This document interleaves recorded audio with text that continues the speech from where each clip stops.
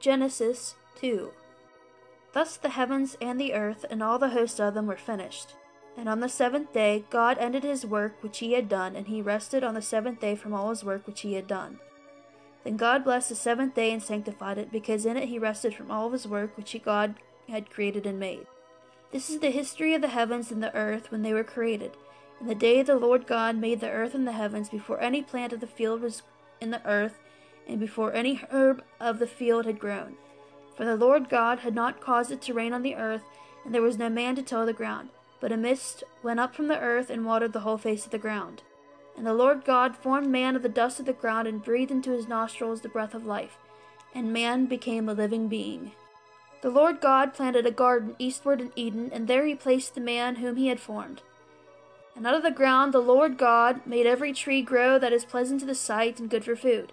The tree of life was also in the midst of the garden, and the tree of the knowledge of good and evil. Now a river went out of Eden to water the garden, and from there it parted and became 4 riverheads. The name of the first is Pishon. It is the one which skirts the whole land of Havilah, where there is gold, and the gold of that land is good. Bdellium and the onyx stone are there. The name of the second river is Gihon. It is the one which goes around the whole land of Cush. The name of the third river is Hiddekel. It is the one which goes toward the east of Assyria. The fourth river is the Euphrates. Then the Lord God took the man and put him in the garden of Eden to tend and keep it. And the Lord God commanded the man, saying, Of every tree of the garden you may freely eat, but of the tree of knowledge of good and evil you shall not eat, for in the day that you eat of it you shall surely die.